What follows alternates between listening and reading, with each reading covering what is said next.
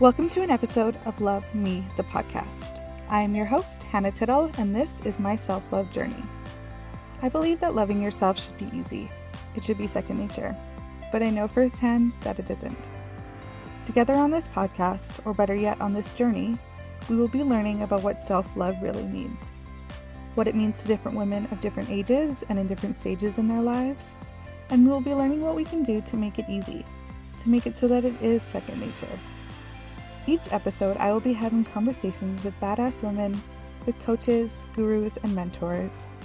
And together with their help, we can learn how and what we can do to make loving ourselves effortless, and best of all, to make it so that we truly, authentically love ourselves. Hello world, or more accurately, hi Mom, since you're probably the only person that's ever going to listen to this. For the sake of optimism though, in case this reaches even one stranger's set of ears, hi, hello, and welcome. This is episode 1 of Love Me, the podcast. This is a self-love podcast. Actually, no. This is a self-love journey. My self-love journey. Being recorded in podcast form. I'm here to learn and explore what self-love really means. What it means to me personally, what it means to the women in my life, and to women around the world. And even more than understanding what it means, I want to learn how to achieve it. To achieve a place of unconditional love for myself, and I of course want you to be able to do the same. Now you're probably asking yourself, who are you to teach me about love? About self-love? Or about anything really? As I mentioned earlier, my name is Hanna, and I'm not here to teach you anything. I'm here to learn alongside of you. I'm not an expert of any kind, not a coach or an influencer. I don't have thousands of followers on Instagram, nor am I an aspiring yogi or guru. I'm just me. I'm your average girl. I'm 26 years old. I live in beautiful Vancouver, Canada. I'm a Virgo. I'm an aspiring writer, a daughter, a sister, a friend, a lover of music, sunshine, and vacations. I overthink everything. I cry a ridiculous amount. I'm very sarcastic, and I'm a hopeless romantic. Given that this is the first episode, I'd like to give you guys a little glimpse into my past. I want you to understand who I am and to acknowledge the million little things that led me right here, to this journey and to this podcast. Don't worry, I won't go all the way back to that beautiful day in September of '92 when I graced the world with my presence. I'll try and keep this brief. I had an amazing childhood. I grew up in a beautiful little suburb of Vancouver where all the neighbors were best friends and we frequently had barbecues and sleepovers between the kids. My family and I are very close. Sure, we fought all the time growing up, but we never went to bed without saying I love you, and my parents never once made me doubt that I could do absolutely anything I wanted to in life so long as I was happy. I went to a small high school where everyone knew each other. I always had a good group of friends, and I was pretty social, but I was also very insecure. I always felt like I wasn't enough, and I was very shy around people I didn't know. So I often felt like I was just sort of in the background of life. In grade 12, I somehow made my way into the popular circle, and I grew more confident. I was learning more about who I was and who I wanted to be as I continued to get older. But I was still really shy. So much so that at 18, I had never been kissed. Cue the Josie Grossie jokes. After high school, at 18, I finally acknowledged that I was lost. I wasn't sure who I was sick of being shy and afraid of life, and I wanted to experience adventure. So instead of going to university, I got on a plane to travel Australia for 4 months. That 4 months turned into an entire year. The most influential, life-changing, and of course, the most fun year of my life. I promised myself that I would take this adventure head on. I would let people know exactly who I was, and I would no longer be shy or lost. Now, I could go on and on about this year, but that would take hours, and it's not what you guys signed up for, so I'll just say this. Within a week of arriving in Sydney, I had found the confidence and the zest for life that I had so desperately wanted to find. I'd become my own person. I found confidence in my body, my sense of humor, in my brains, and in the bravery it took to do such a big move at such a young age. Within weeks, I had gone from being the shy girl who never spoke to boys to being the only girl in a dorm room with 5 English guys. By choice. It was a year I experienced many firsts. I explored, I learned, I cried, I laughed a ridiculous amount, I danced every day, I drank a little too much, and I became the exact person I always dreamed of becoming. I was happy, confident, and felt love like never before. I spent the entire year with my favorite people around me every single day. It was a constant good time. It was a fairy tale. But unfortunately, it had to come to an end one day. I returned home in January of 2012 to a new home. My parents had moved while I was away. I was further away from my high school friends. I was in new surroundings, and I was away from the new friends and a life that I'd come to love. Worst of all, I was faced with the question of what to do next. Being just 19 years old, I had the world in front of me, and that was incredibly overwhelming. Loneliness and depression set in quickly and deeply. To be quite honest, January of 2012 to last summer is a blur. It was many months of feeling numb, followed by a few weeks where I'd feel joy again. It was a constant roller coaster of emotions. I moved to England to try to escape it, but it followed me. I pushed away a lot of people because I never wanted to do anything. But I also learned who it was I valued most in my life. I gained nearly 100 pounds, which, on top of my depression, added a constant struggle of identity. I didn't recognize myself, and worst of all, I hated who I saw staring back. There were weeks and even months where I felt good enough to think that I'd beaten depression, but I was wrong. The darkness and the loneliness would find me again. Then one day in October of last year, I had a conversation with my counselor and everything changed. We've spent the last 2 years having conversations nearly every single week, and in that time, we discussed many different strategies for me to beat depression, or for me to find joy again, or heal, or grow and expand and come back to happiness. I personally don't like the term get better when it comes to mental illness because I don't believe it's something you can just get over, but I digress. On this afternoon last year, I was just so fed up. I was fed up with feeling sad and crying all the time. And I was terrified because I was wasting my 20s.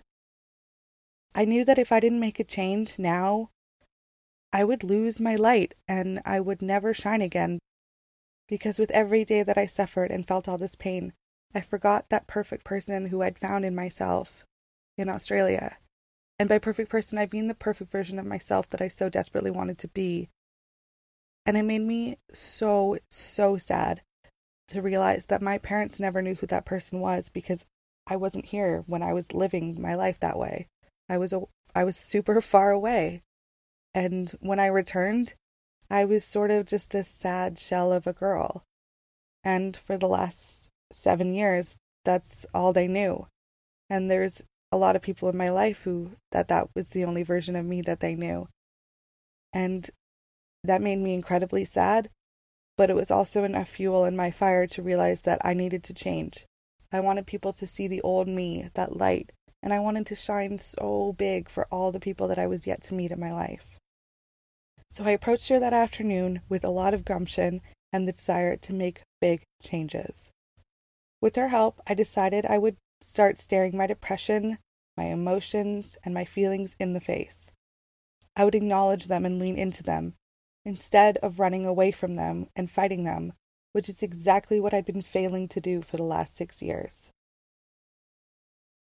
It was terrifying.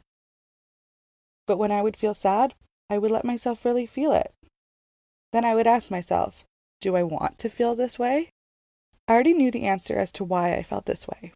That was never the question. But the question now, the question that I would ask myself 100 times in the future, is do I want to feel this way? If yes, then I would own it. I would cry, I I would let myself stay in my room all night, and I wouldn't feel ashamed about it because I chose to feel this way. But as you can imagine, given this was such a long road, I barely ever wanted to feel that way. So instead, I wouldn't let myself. I would acknowledge the feeling, ask myself that question, and whenever the answer was no, I would do just about anything to bring joy back into my day or into that moment. I would put on my favorite song and dance it out. I would text a friend or cuddle my dog. I'd go shopping. I'd hang out with my parents. Whatever it was that felt good in that moment. And before I knew it, I had control over my depression.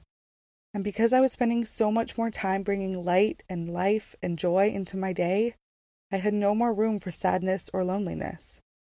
Now, it's really, really important for me to say that while this was a very quick shift for me when I finally changed my perspective and made this big change, it was years of counseling and crying and honest conversations with myself and with my parents and crying and constant support from my family and crying and journaling and changing my job and crying and changing my living environment and, you guessed it, crying some more and even saying goodbye to some friends that no longer serve me before I ever got to a point where I was able to appreciate this new mindset or perspective.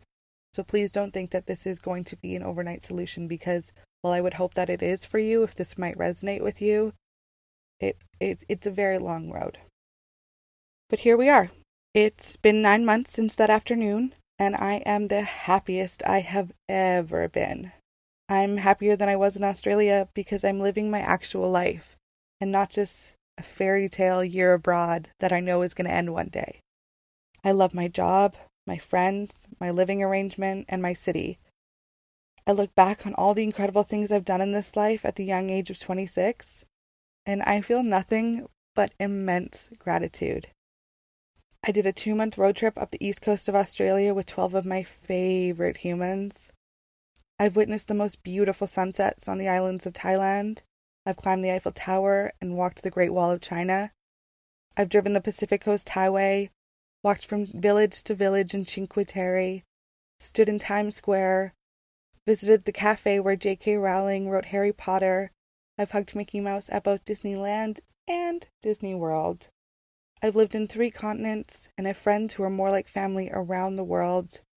I have an incredible relationship with my parents that I value so much. I have wonderful soul sisters in my life. I've landed a job that I am completely underqualified for and somehow managed to grow and learn enough to consistently take on more responsibility. And I won my battle against depression. And all before my 27th birthday. Not bad, hey? But there's one thing that's missing. I've never been in love. And when I really let myself be honest, I know the reason why that is because I don't, nor have I ever been able to truthfully say I love myself. I know that I'm a good person, I have great qualities, and I'm deserving of love. But am I enough to be loved? Am I pretty enough, smart enough, funny enough, special enough to have someone love me? When I ask myself that question, my heart says no. And that makes me really sad because if I don't love myself enough to believe that and to be my own cheerleader or my own biggest fan, then no one else will want to. I mean, RuPaul says it best. If you can't love yourself, how in the hell are you going to love somebody else? Okay, great. So, here we are today. I'm happy, but I've discovered something's missing. I figured out that missing piece is that I don't really love myself. So where do I go from there? Now, I myself love self-help books and positive Instagram pages. I've joined many Facebook groups, from groups for entrepreneurial women to groups about manifestation and groups about relationships and love. But I found that when I'm immersing myself in this sort of positive, self-love, self-care world, that I'm met with a lot of contradictions. For example, someone will say to leave your 9-to-5 job right now and follow your dreams, and the rest will sort itself out. While others will tell you not to do such a thing until you have a huge savings and a safety net. Some people suggest that morning routines will change your life, while others praise evening routines. I've read that when it comes to the law of attraction, scripting, vision boards, journaling, and visual meditations are each the best tool, which of course makes no sense because they can't each be the best. The one that gets me the most, though, is that we're told to live in the now and focus on every single day and the present. But we're also told to never forget our future goals and to ensure that we're always hustling for the end game. So, which is it? It's very overwhelming and contradictory. Well, for me anyway. And I need answers. I need to declutter all these topics and figure out exactly what tools and habits and lifestyle changes I can make that will most benefit me on my self-love journey. And I hope in doing so, I can help you discover what will work best for you. Now, I could take this journey alone, and I'll admit I'm being selfish in the sense that I get to use this podcast to keep me accountable. But I also know that I'm not the only one out there feeling this way. So maybe I can be the voice that asks the questions that we've all wanted to ask, or be the one to help simplify a routine that works for you. So, I figure, why don't we take this ride together and learn all we can about being better versions of ourselves?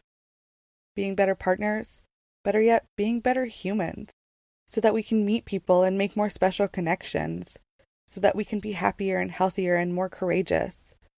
Shouldn't this be a priority for everyone? To love themselves? Because in the end, isn't that what life is all about? Love? I think so anyway. So all of this has led me here, to this journey, to this passion project, to this podcast, to this moment, to the desire to learn and grow and to finally get to a place where I can wholeheartedly, honestly, without hesitation say that I love myself. So, if any of what I've said resonates with you, please follow along on this journey. I promise to be as honest as I can about my experiences while helping to bring light to all the questions around both self-love and dating and relationships and just life in general, really. Let's become happier, healthier, more self-loved humans. Thank you so much for listening. If you'd like to learn more or to reach out, you can find us on Instagram at LoveMePodcast or visit our website, lovemepodcast.com. If you like what you heard in today's episode, please take a moment to rate and review on Apple Podcasts, or you can subscribe from whichever streaming service you're listening from. New episodes are available every other Monday. Until then, I'll leave you with the wise words from the mother of all badasses, Jen Sincero. Love yourself while you've still got the chance.